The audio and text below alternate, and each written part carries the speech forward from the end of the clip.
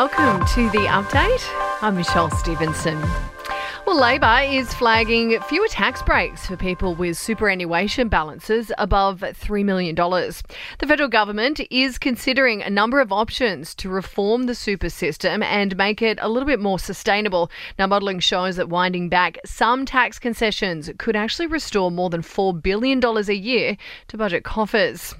The PM, meantime, has delivered a key speech on national security where he's defended the AUKUS alliance. Anthony Albanese arguing that the pact with the US and UK will create new industries and jobs as well as bolstering our military capabilities. Mr Albanese says improving our security will also boost the economy. National security demands a whole-of-nation effort. It also presents a whole-of-nation opportunity for new jobs, new industries and new expertise in science and technology and cyber.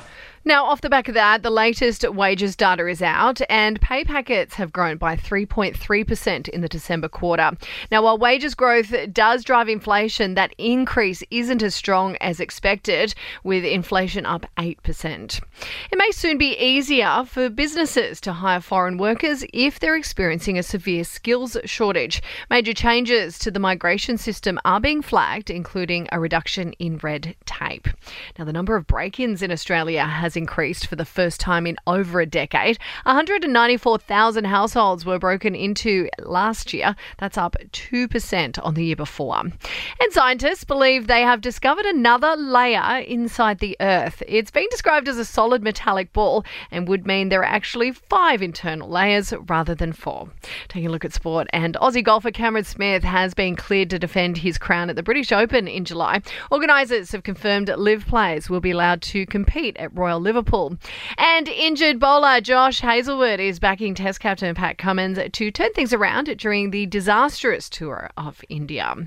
Take a look at entertainment news. Now, Prince Harry and Meghan Markle have broken their silence about that controversial South Park episode, which actually mocked the pair. Now, the spokesperson for the Duke and Duchess have blasted rumours that they're planning to sue the comedy's creators. They're saying they're boring and baseless.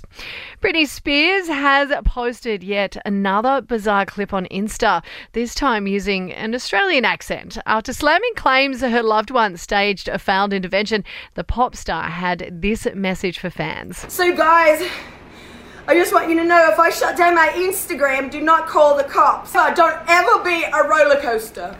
And Lizzo has been spotted hanging out with the Anna Wintour to kick off the start of Milan Fashion Week. The singer, who's currently on tour, rocked a chic Gucci dress during her Italian pit stop. And that's the latest from the Nova Podcast News team. We'll have another episode of The Update for you tomorrow.